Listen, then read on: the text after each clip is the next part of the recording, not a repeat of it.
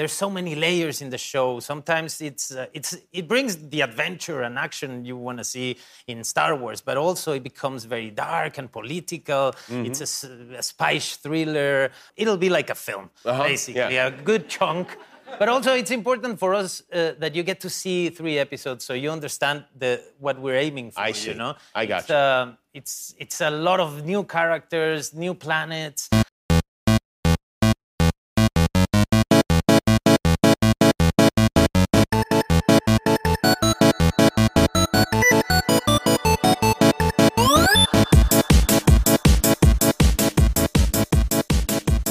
Welcome, everybody, to Back in My Day. My name is David Petrangelo, and this week, the not-so-stereotypical millennials are going to a galaxy far, far away once again, talking about the latest Star Wars live-action series, Andor, on Disney+. This week, I'm lucky enough to be joined by Michael R. Power and Ian Walter. And Mr. Ian Walter is our special guest this time. We're going to give you that status for this episode. You are our expert as well, good sir, because you're covering this show elsewhere. So let's talk about that a little bit. Let's give your stuff a little bit of a plug and why you're why you're going to be our ongoing expert for this show. We're going to have this on our main feed. We're going to have every couple of episodes, probably every 2 to 3 episodes on our Patreon page as well. But you are going to be covering this episode by episode each week.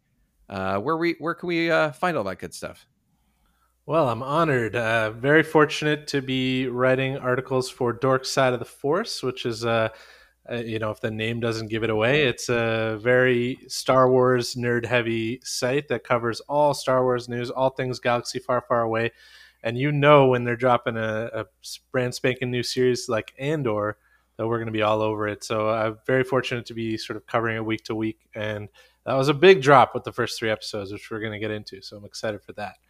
Aren't you lucky that they dropped all 3 at once? I mean, I see why they did it, and we'll talk about it. But I mean, as the person writing reviews, it must be hard. Well, it did allow me to streamline some things, and I think we'll talk a little bit about the strategy to do 3 episodes. But there is some strategy to that as well, whether it was intended that way or not, especially when you have a lengthier season. It sounds like we're going to get either 12, maybe even 24 episodes in this first season. So it'll be interesting to see that play out. So it's cool to get a little bit bigger chunk to chew on right off the rip rather than having to kind of analyze week to week and wonder where it's headed. I think we have a better idea now. Yeah. So I think it's 24 episodes in total, but 2 seasons. That's what I heard. Yeah. Right. That's right.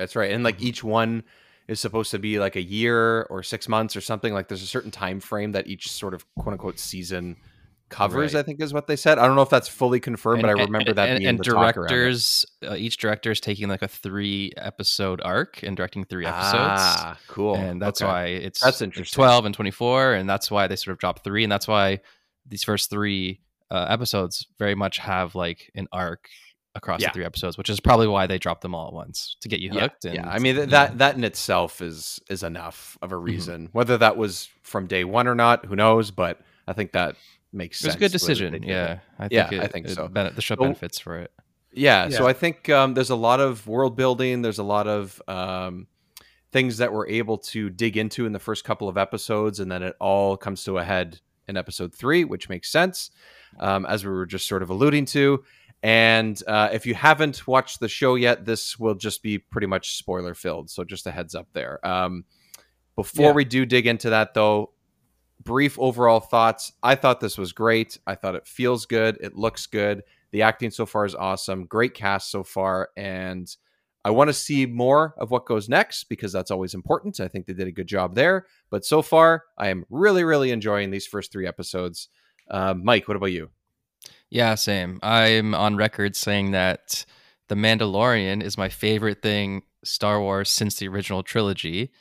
And I've actually been a big fan of all the Disney Plus shows in some form or another. Not all of them are as good as The Mandalorian, but I do think I enjoy this era of Star Wars, the TV shows, more than I enjoyed any of the movie trilogies or standalone movies since the original trilogy. So Andor, to me, is right up there and even has the potential to be better than The Mandalorian, because even though you guys know how much I love The Mandalorian, I still had problems with it, like the fact that it takes place on Tatooine, and it's almost tied too much to the original series, and it's treading on a lot of the same stuff. So it's all over if Cassian goes to Tatooine. Is that what you're saying?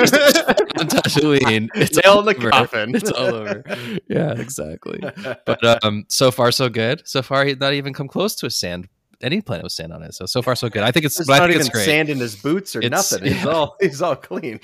Even though it's a character we've seen before, it still feels fresh. It still feels new. It feels like what we've been asking for. A Star Wars story in a corner of the galaxy that we haven't seen, where there's no lightsabers and no Jedi, and just tell us something new, tell us something fresh.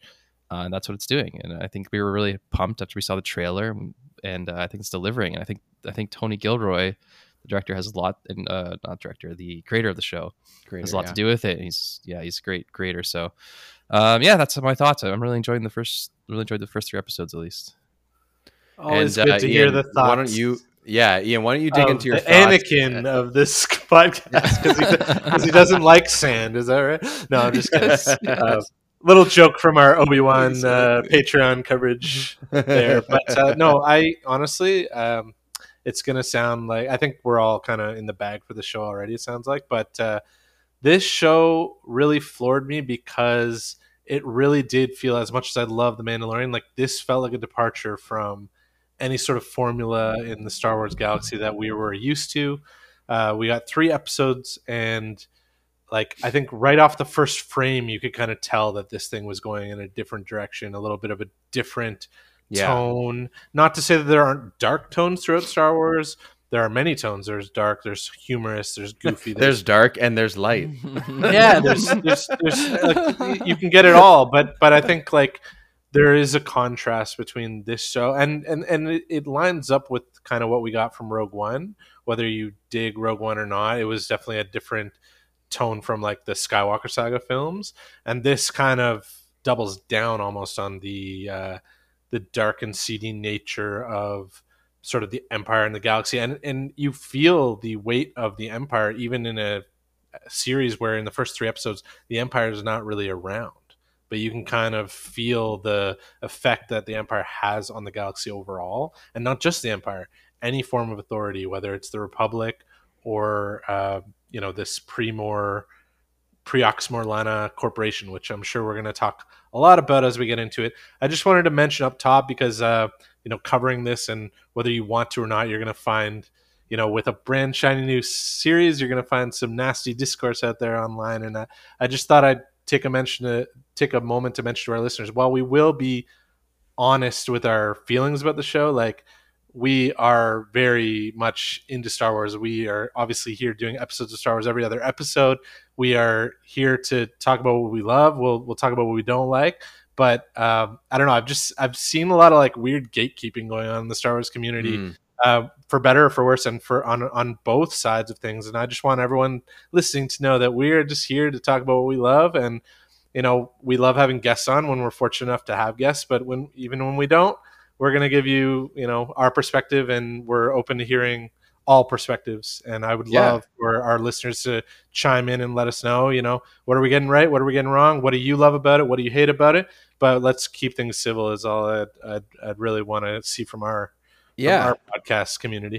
I think so. And like, there's even little things like we've joked when we were talking about, Boba Fett, and probably when we've talked about Marvel movies and shows and stuff since then, where it's like there's perspectives on this that we also don't have, right? Like, what's it like to experience this from only watching a couple of Star Wars movies, from not growing up with it, from not knowing who this character is necessarily, not really knowing all the small details that we know, and fine details that you would only know from growing up with this stuff, or at least watching everything at least a couple of times throughout your life. Like, things like that are a different perspective, and they should be taken in value just like everybody else's. And, I wish I didn't know much, right? Because I want to know, like, this story already seems to be a really cool and interesting basis for something. And I don't think so far, we'll get into it, of course, in a few seconds, but I don't think that this show at the moment needs to be, like, you don't need to have all this pre-knowledge about all of this, about all of the Empire, about everything going into the show. So far, I think it could be an okay standing point or starting point for Star Wars in some ways. You know, it's not going to be for everybody, and I don't think that At you're least gonna on a get mature there. level, right? Like, Yeah, it seems exactly. pretty Yeah. mature. I think so. Yeah. So anyways, that I'm sure just jumping off your point a little bit too, but it's just I think that the show's done a good job of so far in just the first couple of hours of showing here, that this can be a show that people from all angles will actually be able to watch. It could change, you never know, but for now, at least in the first couple hours, it feels that way to me anyway. So that's kind of fun too. I like that. Yeah, no, that's a great point. Just because I do feel that it starts off in a very grounded nature, like it happens to take place in a galaxy far, far away, and we know we love Star Wars, but it really could be any kind of sci-fi adventure from the jump, and then more and more as you kind of sit with it, yeah, you get like the Easter eggs and you get the references that you start to understand as a Sure. bigger Star Wars fan. But for the most part, it's like it's mostly just it's really diving deep into the characters. I found, like, even from a storytelling standpoint, like it kind of veers away from what you would expect with, like, this grandiose sort of epic saga, sprawling saga. Like, it kind of sticks with the characters more and gets to know everyone on a local level, on a ground level. So I like that part. So yeah, I mean, let's just dive in, I guess. So you said that it starts differently, it looks different, it feels a bit different. The first, I guess it's about 10 minutes or so, 10-15 minutes of the series, for me feels like all stuff that we haven't really seen before, because Andor essentially walks into a planet I don't think we've also haven't seen before, and essentially walks into a brothel. Like, that's new, I think. We have the cantina and things like that, but that's different. That's a bar. That's, a sort of mob place, mob hangout type of idea sometimes, and local lowlifes kind of thing. But that's different than walking into what they're alluding to is a brothel, right? I mean, that's the idea. Love to be a fly on the wall of that meeting when Lucasfilm brought that up to Disney, the old mouse. No, but it's interesting good way of doing it. Yeah. Power, what do you think of the way it opened up and how it kind of leaned into the dark side of things a little bit? It played more like a prestige drama, like an HBO drama, than any other Star Wars property, right? They didn't throw you in there with like action and adventure. It was all about, just the way it was shot felt like one of those dramas. Like, you really had to pay attention to what they're saying. He's looking for someone, everyone's intense, everyone's serious. You can feel their stakes already. And I love myself some good drama shows, prestige like drama prestige shows. So yeah, it was perfect. I thought it was great. And it's probably slower than most Star Wars fans or people that watch Star Wars are used to, probably. More dialogue heavy, but I think that could be a good thing because it's something different. And you're just watching, you're just soaking it all in, you're just trying to figure out the world that they're in, and it was a good opening. Also, even trying to figure out, like you're saying, paying attention to what people are saying so far in these first few episodes, at least the first two especially, to figure out everyone's personality and their relationships to each other. They don't really hold your hand as to who everyone is. You really do have to sort of watch what's going on and listen to what they're saying. Even the smallest thing, like I watched the first episode a couple times. I watched it on my own, and then we started watching again because my wife wanted to watch all of them together too.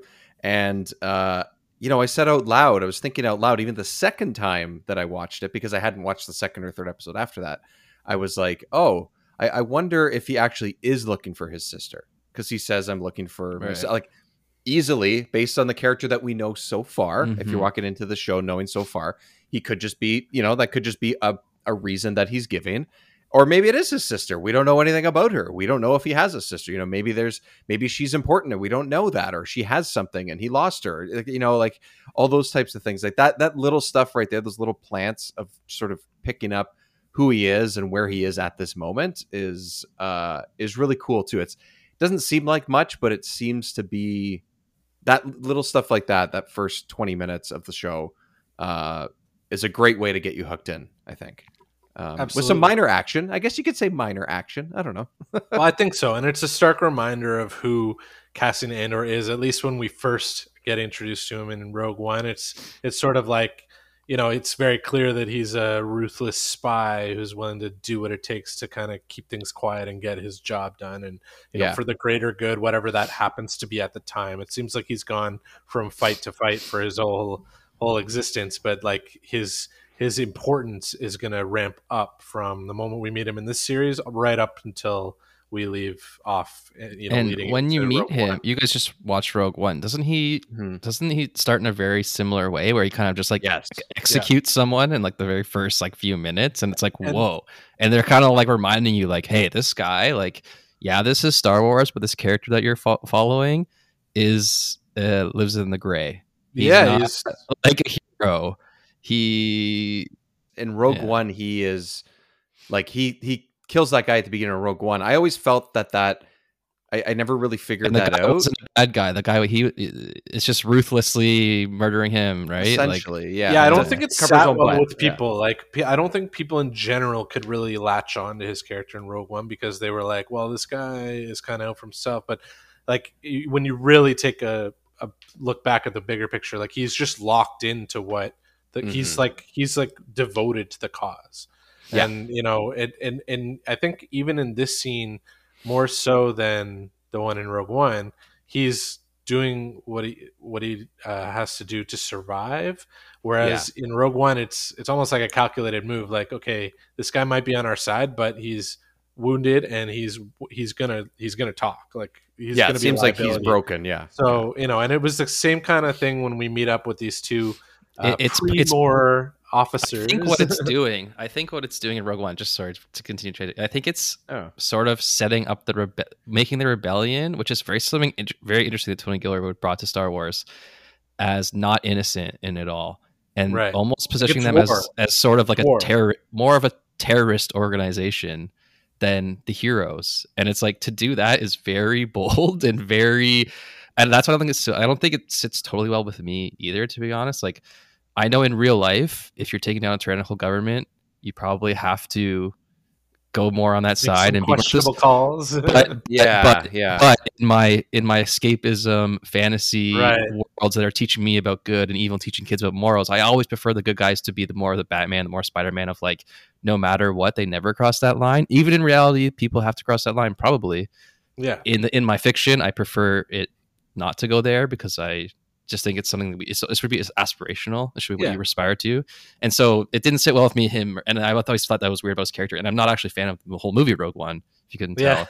And so that's just one example of why the movie didn't like sit with me. But anyways, I like the Andor series better so far. Anyways, I think it's more, they did a better job of setting these guys that he kills in the first series up as more of a self-defense kind of thing, and then just like he's definitely more reluctant. He's surprised that the other guy dies, and he sort of seems like he's a bit freaked out and stuff. And this just sort of it just starts all the events for the next couple of episodes, right? Like, this is really an intense starting off point is really what it is, right? And I think it is alluding to Rogue One. I think that is kind of what they're trying to do, which is totally okay. That's fine.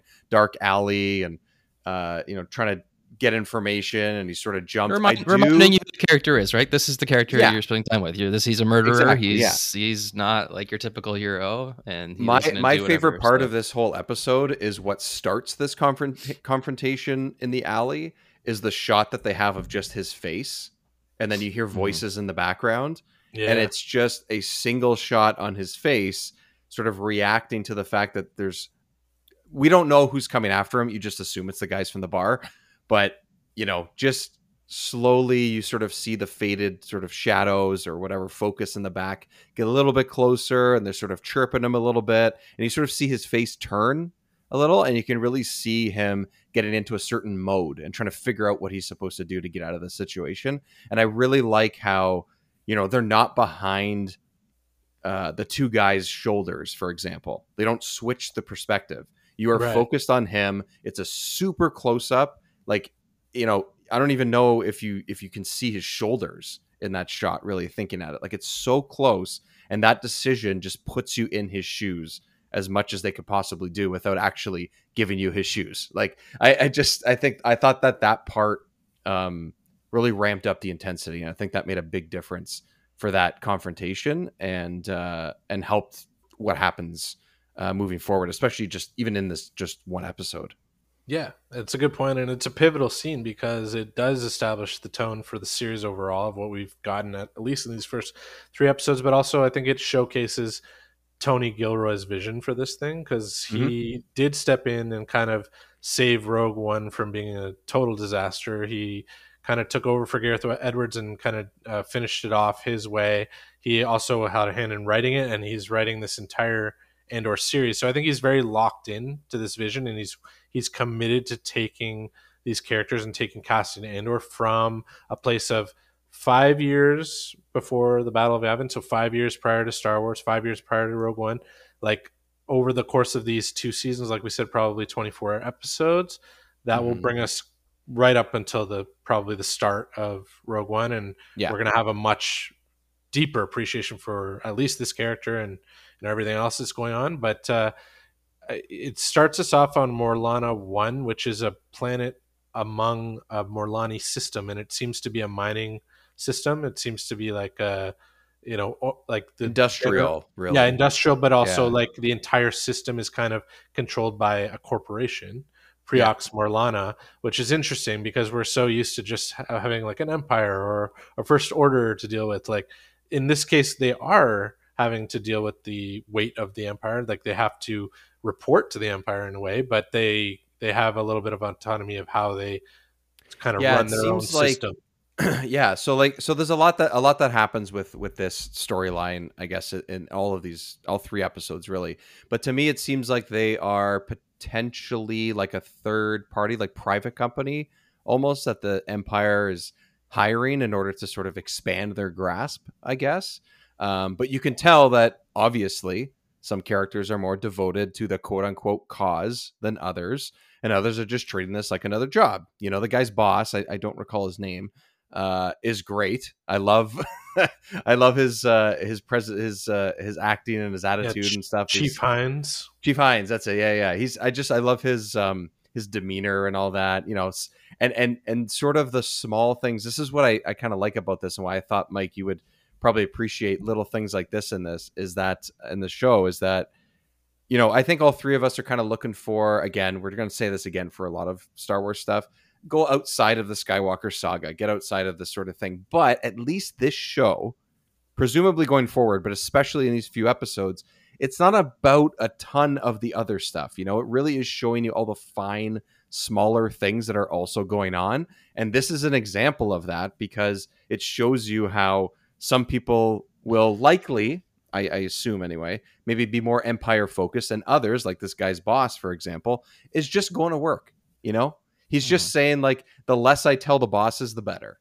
That's pretty much his message at the end of the day, right? And like, that's not something we've gotten before. That's not something we've heard before. It's always like, I'm the Empire, I'm bad, we're going to take over this planet, we're going to kill these people, we're going to whatever it is and occupy, and that's it. But like, that's not what this guy's mindset is, and neither are some of the other people that we run into in the next couple of episodes, right? So I don't know. I don't know if you noticed little things like that, Mike, in these 3 episodes, but those types of things make me feel like we're in the same timeline, but we're experiencing something different, which is great so far. Yep.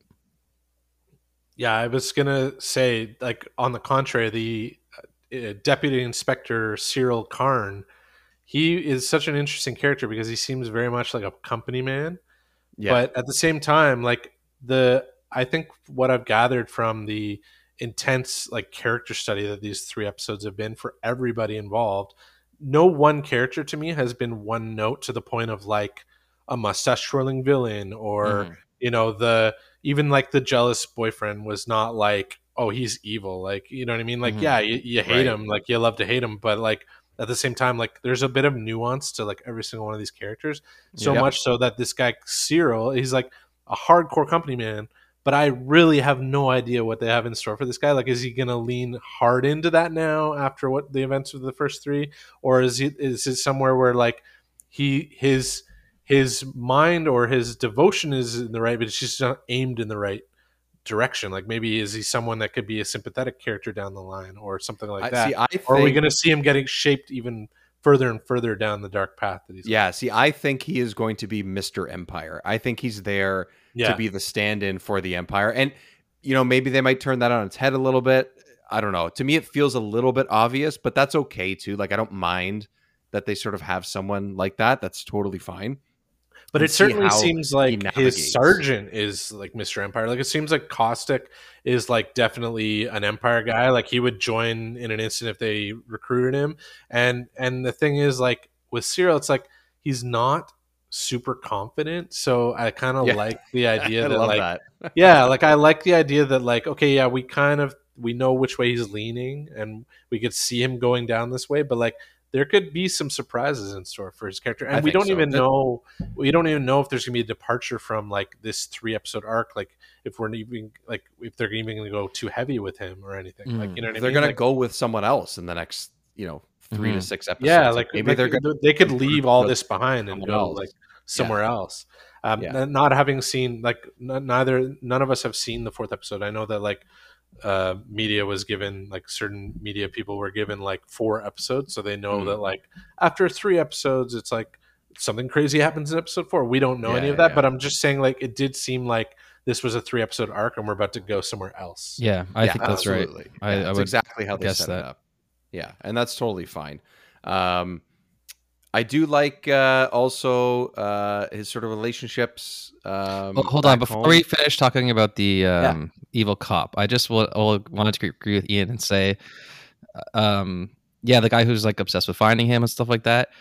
You're right. He's not mustache twirly like a lot. Like who's the guy, Donald Gleason in the new trilogy? Oh General Hux. Hux, like that is a terrible. What a wasted character! Right? What a wasted. I love him, man. I find him. If you like cartoon characters in your live action TV shows, then I guess he's fine. But I don't mind. Yeah, I didn't mind him. I didn't mind Hux. Like Dave was saying, I didn't mind Hux, but I think he was completely wasted in Rise of Skywalker. I just think like that's true. He didn't really have like a 3-movie arc the way that's a true. lot of the other but you could say that about a lot of things. Yes, you could. Well, especially that movie. So this wasn't supposed to be a referendum on Hux. I just meant this cop, this guy in this movie. You could actually put yourself in his shoes, and you could actually see where he's coming from. Like even though he works for like the police or whatever, like 2 of his colleagues were murdered and killed, and his boss wants to sweep it under the rug. And just think if you were put in that situation, you didn't know what happened, you didn't know who Andor is, you didn't know the context, and all you know is 2 of your colleagues were murdered, and your boss wants to sweep it under the rug, or something happened, and your boss you'd be like, you'd think what you were doing was right and just, right? And that's how they kind of paint him, and you can kind of see it. And we don't cheer for him because he's not the hero. Andor is the hero, but you could very well have an entire series, entire movie where that character is the hero of the story, where his 100%. Bosses are trying to bury something and he's trying to do the right thing. And so you have those 2, and then we already know Andor is kind of a bit ruthless as a killer. So it's very interesting that it's not black and white, and I like that about the series a lot. I agree, and to Dave's point, because it sounds like you were digging Chief Hines. Like it's funny because he actually nailed a lot of what he was saying. It's just about how he went going about it, because he came off like he just wanted to sweep it under the rug. Well, I'm not on his side. I think they do things to show he's sort of incompetent. But my point. I like the characterization that that's more complex than just a one-note villain. That's what I like, right? My point is that Hines was framing it like, okay, we have to cover this up. Even though what Hines was saying was actually, he nailed it on the head, like kind of the situation as it went out. Like he called it. Yeah. He called it exactly how it went down, but because of the way Karn was, Syril was absorbing it, he was like, "Oh, this guy's like, he's just trying to the rug. What's he doing? He's not truthful. He's not a true company man. Like even though like Heinz's objective is actually to keep the company afloat and to like because he was like they were in a shady part of town. They probably they probably did something to deserve it. It's like, oh yeah, we did see what happened, and that is what happened. So exactly. It's just the way he went about it. And it's like, they were in a place you're not supposed to be on. They were probably on the job, like all those things. Just like, yeah, this guy gets it. Probably because he's done it himself, you know. Right. So he definitely spoke about it like he had been there before. Exactly. Yeah, he knows exactly where they are, who they talk to, what they ordered, like, which is fine. I like that. I like that sort of thing. But yeah. Anyways, I was saying that I do appreciate all these small little hints of back home that he's, whether it's his relationships or whether it's the small things like, you know, I guess they're all breaking down old ships and parts and things like that. And instead of going into a mine and hanging your boots or your jacket, that is common over decades and decades of people going into coal mines and everything, they're hanging their gloves. And like those little things, like that is actually a real life thing that people did. And instead they're doing their gloves because I guess they're working with metal or I don't know, whatever the reason is that they use gloves instead of something else. But it's just like those little types of things I appreciated quite a bit.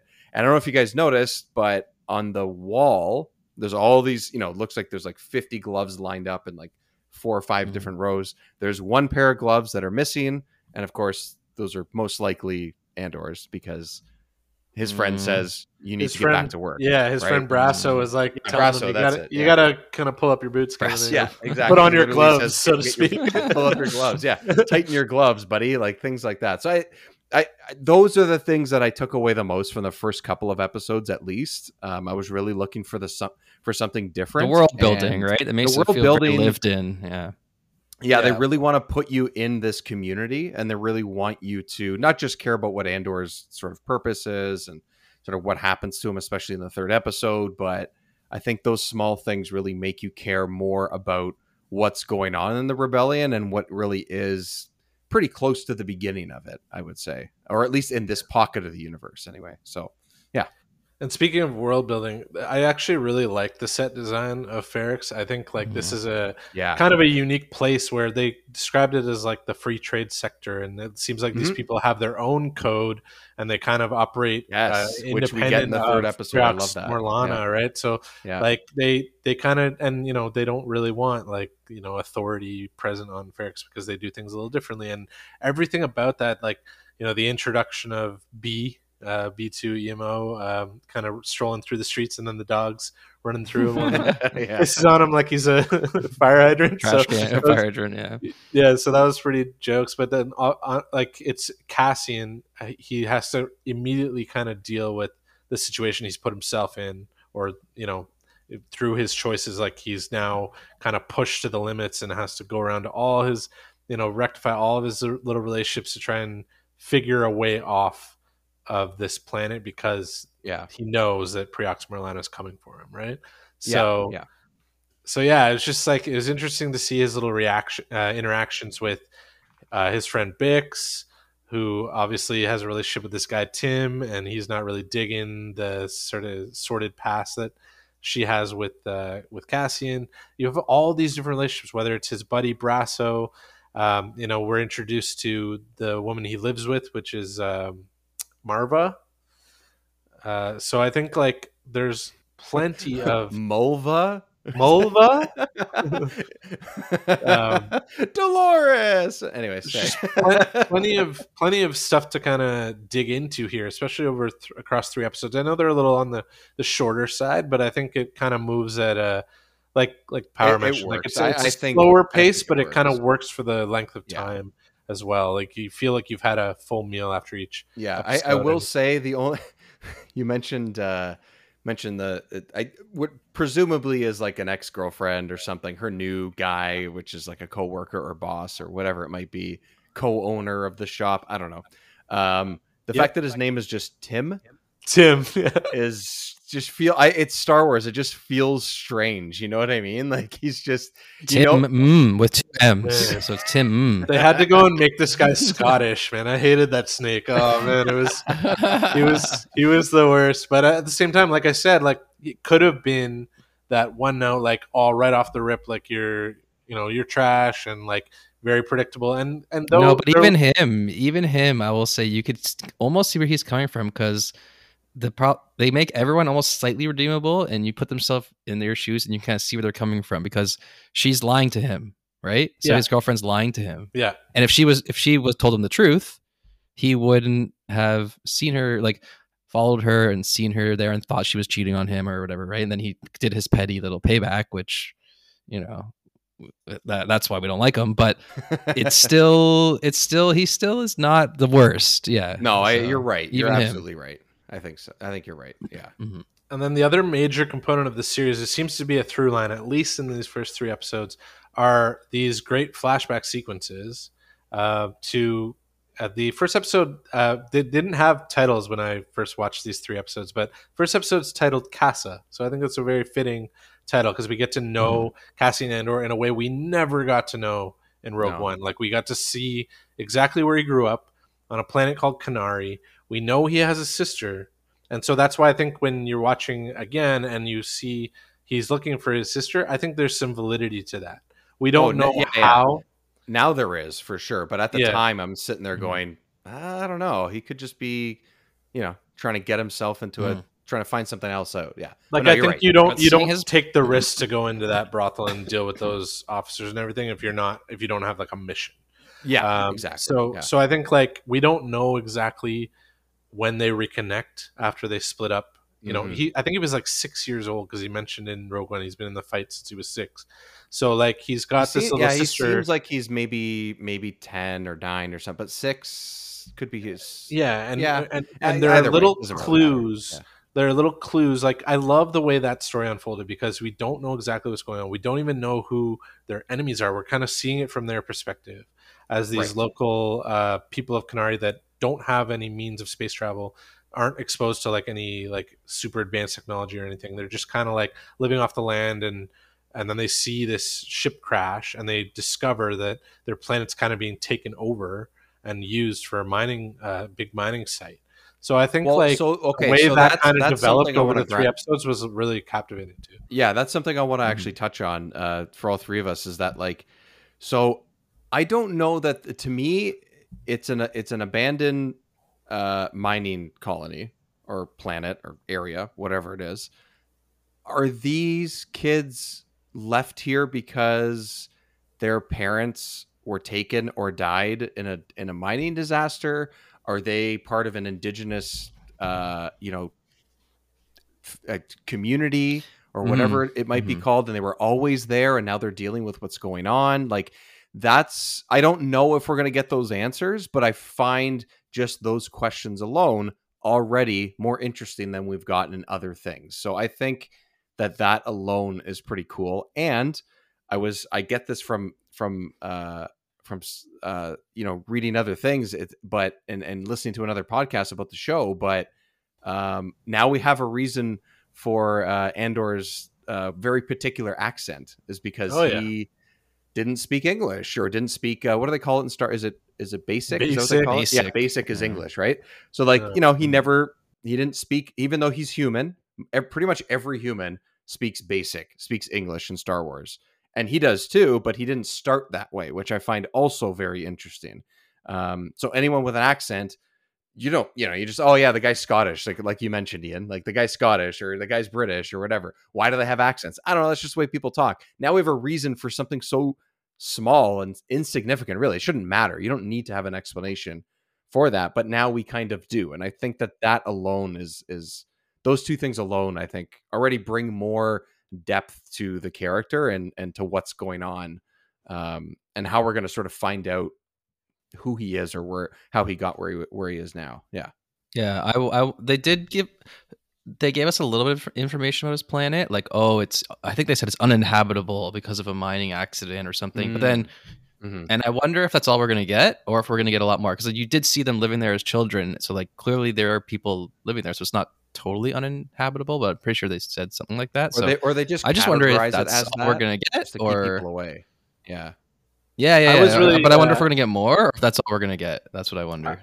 I was really digging the duality of like seeing how he started out and how he got off his home planet and all that, and then like seeing that, and then flash forward, it's like it's interchanging nicely between how did he go from just like this ruthless spy to like someone more like bigger than that, someone important to the rebellion of it all, and like it's kind of in tandem, and they're playing off each other nicely in a way that you can kind of understand him the more it kind of jumps back and forth. So I really hope they kind of keep that up, even if the flashbacks jump forward into his life a bit more. I hope that it's a bigger through line throughout the series rather than just kind of these first 3 episodes.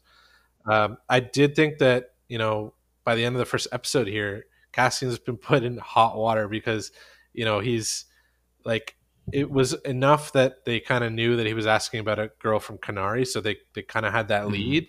But then Tim, you know, throwing him under the bus and knowing that he's from Kenari kind of sealed his fate and pushed this kind of forward into, you know, into high gear. So the second episode is a lot more of like diving into those relationships more. We get a little bit more of the flashbacks. We see where they go from seeing that ship crash to getting a group of warrior kids together to go and investigate and go on a search party. This is where he discovers that big mining site that's happened on his planet. So there's a lot of like adventure in the second one, and it kind of sets the pieces for the major conflict in episode 3. But let's talk a little bit about what you've liked and didn't like or didn't like about episode 2. A lot of what you said, you know, I'm having a hard time totally distinguishing the two, but I can like, tell you this one was called out of my mind. That Would Be Me. I don't know if that helps. No, but the just yeah, I liked seeing the flashbacks on his planet, and like you said, it's where he started versus it's the start of his journey to what's the Fenrix, the planet? Ferrix. It's the start. It's like how he got to Ferrix, and then we're ending with how he gets off of Ferrix. And that I like that. It was a cool idea to flashback between him as a child, and they didn't like explain it to you. You know, you had to like, they called him Casa and all that. It wasn't spoon fed. They didn't subtitle when they were speaking their language. So all that stuff just adds to the prestigeness of the drama. So particulars of that episode, you know, I think I already talked about. I think that's the one where Tim rats him out. Yeah, I think I already talked about Tim, and then what's his face? Sarsgaard shows up, right? He does his arrival, which I thought was really well done. Spies, saboteurs, assassins. We've all done terrible things on behalf of the rebellion. Cassian Andor. Don't matter what you tell me or tell yourself. You'll ultimately die fighting these bastards. Wouldn't you rather give it all at once to something real? You don't quite know who he is necessarily. I think you might suspect who he might be, but like his introduction is kind of cool. He's kind of on this like taxi that takes him to the town, to the city, and you know, he's very much like, all right, I'm here to do my business. I know what I need. I know what I'm going for. I know where I need to be. And this guy's basically just like, hey, buddy, what's going on? Man, oh, yeah, if you can't find it here, you can't find it anywhere. Like things like that. And he's very like straight face and to the point sort of thing. And I like that too. I like Sarsgaard's character. Hey, was he in Rogue One? Sarsgaard? One? No. Yeah. No. Oh, he wasn't. He's a new character. Okay, I thought we'd seen him before, but you guys watched him recently. Okay, well, cool. He's in Disney's checkbook, right? He was in the Avengers. He's It's the first thing I said when I saw him. I go, "Oh, it's him." Oh, okay. Yeah. I mean, he's great. He's always a great actor. So yeah, but he's good. So. Yeah, he's always cool. So, yeah, I think episode 2 was kind of cool. It was a good sort of like middle point, but then, you know, I think this all sort of formulates. Yeah. Well, episode, no doubt, but I think that the events of episode 3, like when everything pops off, I'm actually super invested by that point. And I think like a lot of the groundwork was done in episode 2 because he's going around, you know, we get to spend a little bit more time with each of the kind of members of his little found family on Ferrix. he has that kind of discussion with Marva where uh, B is like telling him of the message, and then like, oh, accusing him of like, how could you let this information out, and you have all these girlfriends, why are you telling everyone that you're from Canary? Like he's like, I don't know how to keep track and all this stuff, like all that stuff. It's like every interaction he has with all these, like there's so many characters in the show. It's like I'm getting a lot more from the show than I expected to. And he's talking to Bix, and she's making good on her, setting up the arrangement with the buyer, which is Luthen, like selling Skarsgård's character. Like, just it takes him a while to get there. Like, they don't have the meeting until episode 3, and if anyone was watching sort of the sneak peek of Andor, I think a lot of us were kind of waiting for that moment. But everything we got leading up to that, I think, like, it helped make that moment actually work in a lot of ways. Yeah, when you're they right. actually get to meet up and we see what this deal goes down. And I want to hear more about what you guys thought about that, and like where you thought it was headed, and like were you surprised, were your expectations subverted at all by that? Because they kind of went a different way. They were like setting it up one way, and then they kind of pivoted by the end of it. Any more thoughts on episode 2 before we start talking about episode 3, The Reckoning? No, I think we can move on to 3. Is it 2 or 3 where we see him in the flashback sort of smashing things up in the ship? So in the flashback in episode 2, not only does he find the mining site, but when he reconnects with like the search party finds the crash site. Yeah, that was interesting because the leader, quote unquote leader of the party, goes to investigate, gets shot, and then they use their arrows to kind of fight back, take out the officer. But it's not until The Reckoning where we start seeing him smashing up. But it's not. I don't think, I could be wrong, but I don't think it's the ship. I think he actually goes back to the mining site to figure out what's going on, and he's like investigating further. So I think he's smashing up like mining equipment and stuff. It's like, something like that. But the reason why I asked that too is because it's not totally clear where he got that Empire equipment from. Like, I can't remember what it's called. What he's trying to trade for, basically. Oh, like, okay. It seems like everything that he's smashing up is like that sort of older, retro-ish style from the original trilogy Empire look, right? It almost looks like the computer on Vader's chest. That kind of looks like what he's trying to trade. Right? The Starpath unit that he's trying to sell. Yeah, exactly. That looks like Vader. I actually mentioned that in my article. It looks like Vader's chest. Yes, I remember. Yeah, because I read that the other day too. After I watched, and it looks just like that, which I think is, that's what they're trying to sort of allude to, the fact that it's from the Empire, whether he says it or not. But I wasn't clear if when he got that piece. But it doesn't look like he got it when he was taken, right? Because he didn't have the choice to take anything with him. He was sort of knocked out, and then they sort of rescued him and stuff like that. Yeah, right? I have a feeling it's something more recent, but it's an interesting point. And it's an interesting point that you mentioned Empire, because we find out in episode 3 that's actually a Republic ship that crashed. And that's a Republic. That's a Republic frigate that was on the way. Which is why they had to extract him. Right, and you can kind of see it in the sky before it crashes. It looks a little bit like that, right? Yeah, so I think that dynamic of that, it's like a bit of a twist. Like, your expectations are that, okay, we're fighting the Empire, but we are flashing back to an earlier time when the Empire didn't exist. So it's interesting that, it's not this universal idea that the Republic was good. Like any, massive governing body, like there's gonna be an other's perspective to that whole thing, and that's why there's a whole separatist movement. There's a whole separatist army that was opposing the Republic in those times. That kind of Palpatine was, puppeteering both sides, but there was definitely like some resistance to the Republic, and you can see why when you see the perspective of a planet that had nothing to do with the Republic having to deal with kind of these invaders, these colonists, so to speak, and like having to deal with that. And I thought that was an interesting reveal. Like, oh yeah, it is Republic. That makes sense given the time that they're in. But also this mention of when we're back in the present, and I think it was in episode 2 when Cyril and the Sergeant Caustic are like getting to know one another, and they're like trying to plan this investigation on Ferrix. When they're talking about the the disaster on Canary. I don't think it's the one that I don't think it's something that happened leading up to Marva picking up Cassian. I want to think that it's something that happened after when the After he Empire left? took over. Like there must be more to that story. Like maybe they had to go back to Canary to like liberate it or something. There's like a 15-20 year time frame probably that Yeah. that anything like that could have happened, right? So that, or you know, that's one of the reasons why he's looking for his sister, because he heard that something happened on Canary. You know, like it's stuff like that, right? So I think that's a good point. Actually, I didn't really think further past that, but that could very well be the case. Yeah, for sure. Yeah. And we could find out about that in the flashbacks. That could be the reasons why we're going back in those flashbacks continually, is for something like that.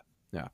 Yeah, so it's funny because I think when I first watched Rogue One, there's a bit of pacing issues. I think there's just issues with the production overall with that movie. I really like Rogue One, but there me was too. a lot of Watching it again. I enjoyed it. Yeah. Yeah, and like when I first watched it, like okay, there is a lot of jumping around from planet to planet. Not that that's foreign to Star Wars. Like Star Wars loves its locations, but there's like jumping around and there's a bit of timeline play with the flashbacks at the beginning. So that's all like new to Star Wars. But I think the way it's done here is actually really consistent, and so it's kind of like it's just a better representation of that. Like I like the fact that they're using flashbacks to their advantage, and they're doing it in this kind of unique way.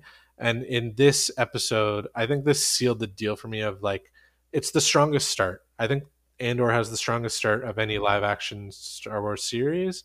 And that's saying a lot because you guys know I love The Mandalorian. It's like first top-tier Mando Star episode, Wars. yeah. And like the first Mando episode is amazing, but you know, from episode to episode, week to week, there is a bit of a formula to it, and I feel like there's less of that with this. So it'll be interesting to see how it shifts now that we've seen 3 episodes. We should talk about the major action set piece, the kind of deal that went down between Luthen and Cassian, and then like kind of where we think this left us off. Like, yeah, I where do. we think it Before might we go. get to that part, because that part is obviously where everything sort of comes to a head, is I do. One of the other things is, again, it's world building. That's why I think this show is working the most for me at the moment, is where everyone starts hitting, you know, whether it's a tin can or whatever, you know, all that type of stuff. You're trying to figure out what's going on. Just like the, you know, the officers that show up, they're wondering what's going on. Oh, yeah. Oh, you're on mute. Hold on. You're muted. Hang on. Oh, yeah, no, just like that guy who rings the gong every day. You know, he has the best job in the world. So seriously, too. He's like, that was amazing. I loved that guy. It was hilarious, but I was like, in a world where they have space travel, this does not need to be done manually. Like, how long have like church bells been able to be rung like automatically in our world? But just like you have machines to do that. Like, why is some guy climbing in that tower every morning and banging the drum? He likes his job, okay? All right. He just Yeah, I thought it fit. I thought No, it it's fit rid- with Ferrex. No, because it's Ferrex very patently much- ridiculous because there's human error, and if you want something to be on the hour every hour, it's like you just automate that with this technology. Anyways, it was done for the visual. man. No, he's a human rooster. Okay. He's a human rooster. No, but seriously, it kind of fit with the vibe of Ferrex. I think it helped with the I think world it building. did, It's like yeah, a it very still blue fits. collar planet. Like it's Mhm. very like I thought That's what I they're thought it was a going nice for. touch. That's exactly what they're going for, and that's totally Yeah. fair. I mean, Mike, you're not wrong. You're not wrong. Mike, but yeah, I get it. I still, But I think it also hammers home Dave's point about the rattling of the steel because it kind of like it sets that up nicely, right? Because when they start Yeah. doing that, you're like, okay, this is a thing here. Like this is yeah, what we do. exactly. So they do all that, and then I love how when the officers are in the house, they're just like, what, you know, like what does all that mean? And she just says, Marva, it's when it yeah. stops that it's a problem, or when it stops that you have to worry, and you're just waiting for it to stop. I love that because it's really at a certain point because it goes on for so long, and they don't really address it right until that guy says something that you almost tend to ignore it, right? And then once they tell you that when it stops, something's going to happen, that's what you're now waiting for. And then it goes on for another couple of minutes. And then maybe some people might forget about it. Some people might not. But then the second that it stops, they do such a good job of sort of putting you on the edge of your seat of wondering what's going to happen next. And I love I absolutely love that tactic. And like you said before, Ian, they don't want to be looked over. They don't want to be ruled. They don't want to be controlled. They're operating in their own way in this town, in this city, and that's a perfect example. Everyone knows what to do once someone starts hitting their steel, hitting their metal, and whatever, and everyone just gets into a mode, and it just works. I absolutely love that part of it. It's amazing. No, it's a great point, because I love that scene with Marva too, because the steel is a very like, it's an obvious attempt at like psychological warfare. Like the troops are marching through the city, and this is like their way of getting in their head. But Marva, using her words, it only takes one of those guys to question her, like, wait, what do you mean, for her to have like, for her mission is accomplished. Like she already got inside the guy's head, right? It's like she's already kind of messing with him, and the fact that that he's like, oh, like he's actually curious what happens when it stops. I mean, she's already kind of done her job at that point. But yeah, everything kind of comes to a head, like you said. Everything leads to this great action sequence. We get a meeting between two major characters who I can only assume are going to be integral. Their relationship is going to be important, throughout this series. So I mean, we get a guy who's taking a big chance because he thinks he knows the type of guy Andor is. Luthen comes all the way to Ferrix for this meeting. It's not so much for the Starpath unit that's like this really rare piece that can like really turn the tide, which I actually want to take a second to talk about, because I think that was another cool piece of writing where, in most adventure storytelling, like this is a clear MacGuffin that's driving the plot. Like we have a piece, Right. He's going to sell it, and it's going to become an important piece. Now, whether this is Star Wars, so they could announce the box tomorrow, or the series about what happens to the box after. But I think for this purpose of this story, it was really just kind of like, it did its job, but it wasn't the important. Like they are really focusing on the characters and what they mean, like having met each other, and now it's more important that he decides to go with Luthen. That this kind of, the box is just like an aside now. Like it was made to become this, to seem like this really important thing, but at the end of the day, it was, and it's now like an afterthought. Like I'm not really like wondering. It's not the reason for going forward. It's not the reason for the show. It was just to get you to this meeting, really, and that's about it. So I that's a good point. I never thought of it that way, but you're absolutely right. I think that they could have used it as the crux for the next 10 out of the 12 episodes or something. You know what I mean? Like it really until the finale, like that kind of thing. But they've done a good job. That piece has played its part, and now it's time to move on from there. And now it's about to get plugged into Vader's chest for the next. Now it's going to be it's going to find its way to Tatooine, and then we're going to have a series just about where that electrical box goes. Yeah. And then Mike will hate it because it's on Tatooine. And then... then the show, it'll no longer be my favorite show. Yeah. This is gonna be like one of those side episodes where it's just like, what happened to the old electrical box? Yeah, can't wait for that. I thought this scene was really cool. I like the way it's set up. I don't know why you have to have a whole bunch of engines and engine parts hanging at different heights from chains in the same old rickety building, but you know what? It looked cool, and it helped. It's a great place for an action scene. Yeah, exactly. I love it. It's because they knew Looks at cool. some point there was going to be a shootout. They just had to do it that way. Yeah.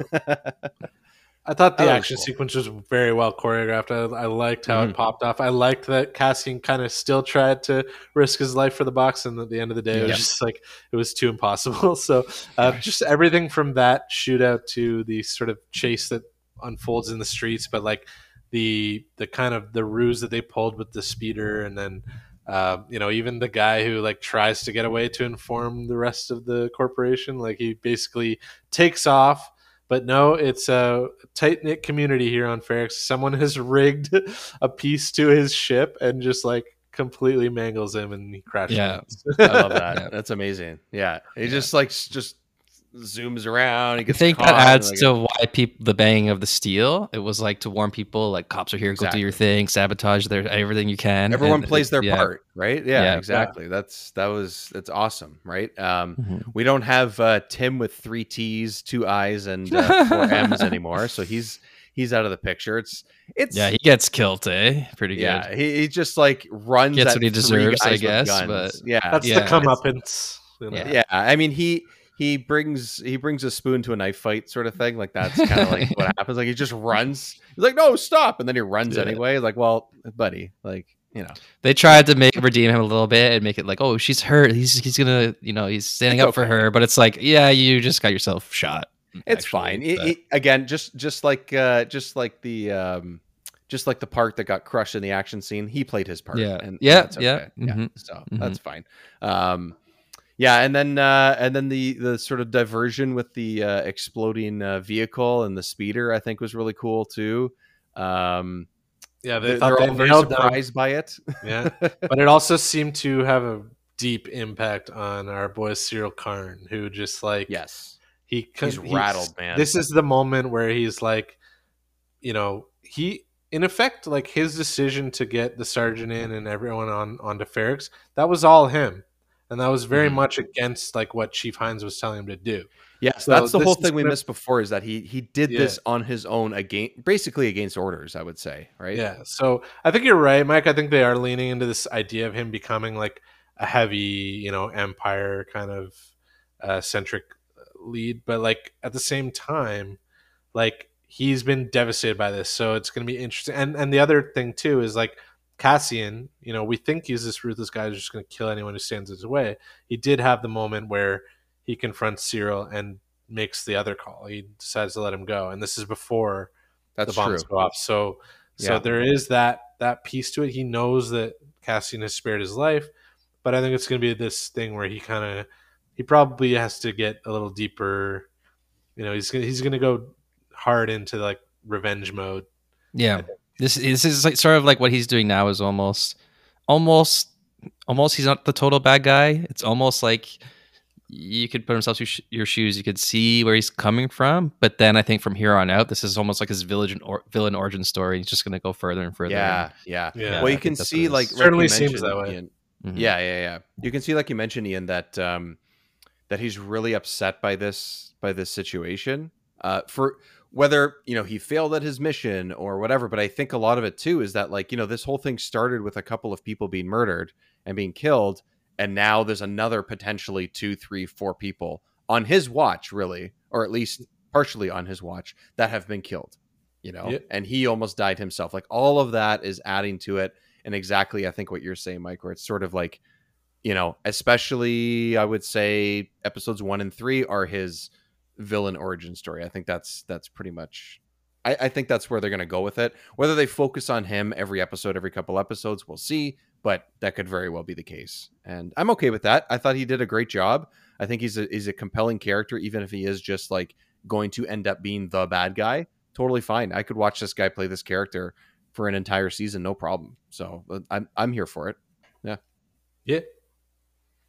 I think that overall, throughout 3 episodes, and I guess like a sort of a complete arc as far as like just explaining how, the origin of Casa and how Cassian Andor got involved with the rebellion. This is a pretty satisfying conclusion, but we also get the information that Marva is Marva Andor, and she's the one that's basically adopted him, like we mentioned earlier, from the jump when he was 6, taking him off of Kenari, and that's kind of how his adventures outside of his home planet begin. And we're going to hopefully see a little bit more about how that developed, but we know that she's kind of like an adoptive mother figure, and that explains a lot about their relationship and why she's trying to keep his past a secret. And I think it does have to do a little bit, like I mentioned, with that disaster that happened on Kenari, and I think that that's something that happens later in his life when he goes back. So I think it'll be interesting to see what they do with that. Overall, just super pumped to where this story is headed. I think like we probably will take a while. There might even be a time jump, like a little bit of a time jump between episode 3 and 4. If we get into speculation, I have no speculation. I have nothing. I think it's gonna obviously it's gonna show him being brought into the rebellion, and maybe he's gonna go on missions for the rebellion. But like other than that, I have no idea what's gonna go. And I think that's a really good thing. Yes, I think that's a really good thing. I think the speculation can be pretty summed up in just that. Mike is exactly it. He might do a couple things here and there. We're going to just see him be more involved in what the rebellion really is and what it's currently doing. Maybe it will take him to different planets and doing different things. Maybe just for a couple episodes, we're just going to meet other characters that we may or may not recognize and figure out what they're doing and how it all started. But I think we could have suspected that before we watched these episodes, you know? So is it really telling us anything? No, but I don't think that's a bad thing either. I think you're right. No. Yeah, and I agree with both of you. And I just think like the only thing I have speculation for, or at least expectations at this point, is really just based off of having watched Rogue One in preparation for this series and knowing that the trailer features characters like Mon Mothma and Saw Gerrera. So we know eventually. But oh, cool. Yeah, like I think like eventually we're gonna see like familiar faces, but I think like that could also be in the last episode or in the second season or like that's kind of my point, because it's like such a like the pacing is such that it's like slow build and it's like a deep burn, and it's like, okay, if we're gonna get 12 episodes and maybe even 2 seasons, like 24 episodes, that's a lot of ground to cover. That's a lot of material. So like you said, it could be way on down the line. We don't know exactly where it's going to go. I think that we will see like planets like Coruscant again, and you know, too much to Mike's dismay, maybe even Tatooine. We'll see. But it's cool that we've explored like this new system here, like Morlani, that is like a mid-rim, like something that we're not exposed to yet. Like this is kind of new territory, so it is a good jumping on point, like you said, Dave. Like for any new Star Wars fans, like, oh, what is this like Rogue One that is like that? It can be, yeah, it definitely can be. Yeah, it could be a way in for people. So I think that's the most exciting part of it. But also like we're just getting this like completely new type of series on Disney Plus. Yeah. That's why it's good. It feels fresh, unique and fresh from what has been done before, and like it feels like Tony Gilroy and to some degree the director Toby Haynes like really kind of understand. Like they have a vision for what they're creating. They have a destination for this. Yeah. So like, you know, we're gonna enjoy the ride, hopefully, and hopefully. Best thing in my mind, the best thing to happen to Star Wars was Disney Plus, because I think what was the problem with a lot of the Star Wars stuff is like, or the most recent trilogy, I wouldn't say anything about the other ones, but way too much studio interference, you know, with all those movies. Like how many of those movies had problems? You know, how many movies had replaced directors, replaced writers, from Solo to the Skywalker, the Rise of Skywalker, to the Han Solo movie. Like there was just way too much, and it just showed in the movies. And I think on Disney Plus, it's like it's not as much at stake as a movie, so they can really let the creators like take the helm and like really see their vision through, and you don't have all this interference that you seem to have with the movies. And it's like the best thing that happened to Star Wars, and you're getting these creators like actually being able to like follow through on their vision, like with it's Jon Favreau with Mandalorian or Tony Gilroy here with Andor. And it's like, for me, it's like the best thing that's happened to Star Wars in a long time. I think it to me anyway, it feels, well, we're talking about She-Hulk and other episodes on Patreon and all that kind of stuff, but to me it does feel like you just said, Mike, it feels like they're able to do that just slightly more in Star Wars than they are in the Marvel shows.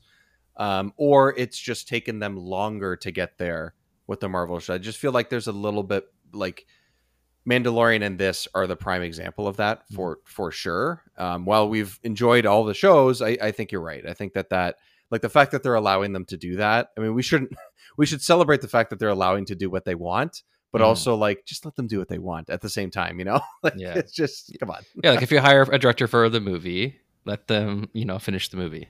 Like right. Yeah, right. Yeah, that's a prime example. Yeah. Exactly. Like I think one other thing I just want to mention is like the expectations, like we said, like we don't really know what to expect, because I think even throughout these 3 episodes is conditioned us to be like, oh, there is no like set formula. Like the episode 2 I don't even think had an action sequence other than that one like shootout that happened in the flashback scene. Yeah, I think So, that's it. So yeah. like to not have an action sequence in Star Wars project even for one episode, that seems like a departure from like what we would come to expect from a galaxy far, far away. So I'm just real. I think all three of us, but we're real on board for what they're dishing out here. Yeah, so we're in I'm for really excited for Andor. episode 4. The only I will say I don't know that I love that they call it Andor. I don't know what the name would be, but it's just like, does it have to really be based around like a character? Whatever, doesn't really matter. Well, isn't there Endor as well, like the moons of Endor? And it's like, why would they have Andor and Endor? It's just that's no, because I was watching with my wife and she's like, "Oh, Andor, is that on the planet?" Like she thought the show was on the planet with the Ewoks. I was like, "Oh no, that's first of all, it's not a planet, and second of all, that's Endor." Yeah, she's like, "Yeah, an Ewok Andor special and Ewok TV show. She could watch that if she wants." You know what though? I almost wish they had called Obi-Wan Kenobi because it plays in the fact that he's both Obi-Wan and Ben. But also, like, just having that name Kenobi, and then now you have Andor, and they're both very instrumental in sort of like how the rebellion came to conquer the Empire, to overcome the Empire. Like, they're both very key in different ways. So it's interesting. Like, definitely rewatching Rogue One, you get an appreciation for how instrumental this Rogue One crew or like Cassian's crew was, and like being able to like allow for any of the events of the Skywalker saga to play out. Yeah, exactly. Which is a prime good point. Exactly. So, okay. So we are definitely in on this show. We're definitely going to continue talking about it, just as we are with She-Hulk. Like I mentioned on Patreon, we're doing sort of a couple episodes at a time, but you can also find our first episode recap and review of that on the main feed. Mike, where can everybody find all those goods? Yeah, if you want to listen to us dive deeper into the Disney Plus shows, it's patreon.com/backofmyday. And on social media, where we find us and everything we do, it's at DayBackIn on almost all of these social media apps like Twitter, Instagram, TikTok. And the podcast is called Back in My Day. You can find it on pretty much any podcast app. And if you want to help the show out, you can leave a little review. You can download the shows. That really helps. And thanks for listening. That's it. That's our stuff. Gentlemen, thank you for joining me. Thanks, everyone, for listening. And we'll see you as the series continues. And we have some more non-Star Wars and Marvel episodes coming up as well. We'll talk to you then.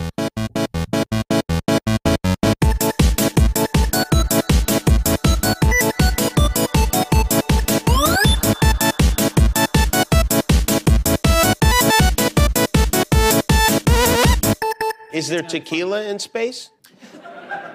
I made sure there is. There